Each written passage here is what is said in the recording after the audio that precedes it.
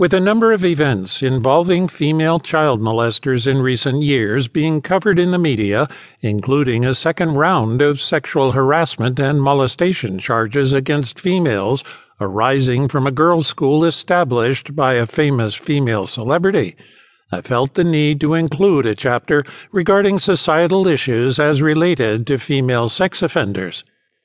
There are still those who offer excuses for women who are perpetrators of sexual deviance toward minors, and this is disturbing because it implies that they are somehow not responsible for their own actions. It also implies that women are less responsible or less intelligent than are men.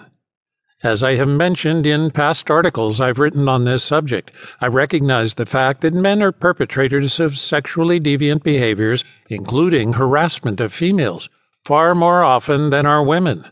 Despite this fact, however, women are perpetrators often enough that it is no longer considered rare in incidents. Some statistics state that approximately 8% of reported sexual abuse is committed by women.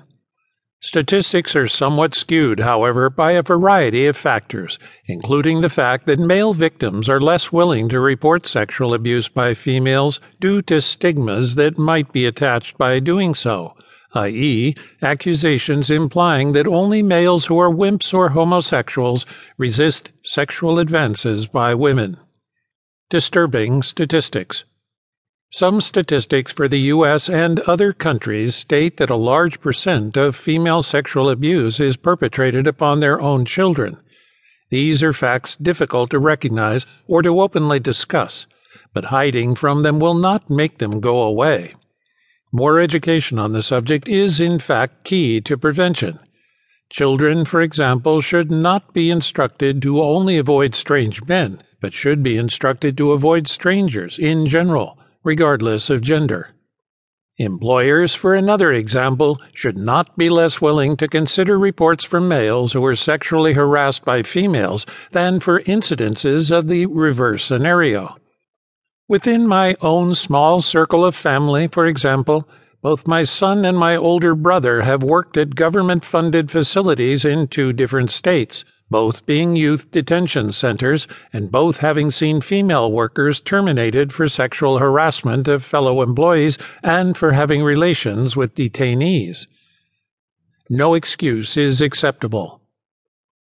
I was impressed by a well-known female news media spokesperson who has covered child abuse cases on her program, who recently corrected a female psychiatrist when she stated that in the case of female sex abusers, their behaviors are generally caused by emotional problems. She responded to this statement by asking the psychiatrist to not offer this excuse to a recent female perpetrator who sexually abused and also murdered her victim.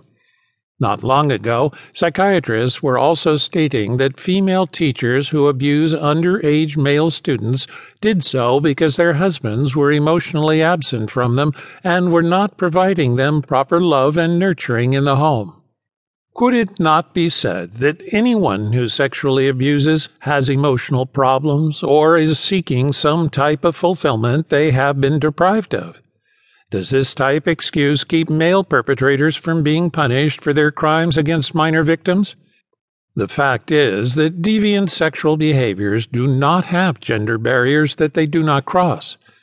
Abusive behaviors are perpetrated by males, females, large people, and small people, those who are rich and poor, and by every imaginable category of age-responsible human beings. Not recognizing this fact is pure naivety, and sometimes non-recognition of it seems to be purposeful for whatever reasons. It is possible that some who offer excuses for offenders of a specific type may believe they are defending their sex, their particular profession, or their status in society by downplaying the deviant acts of their peers.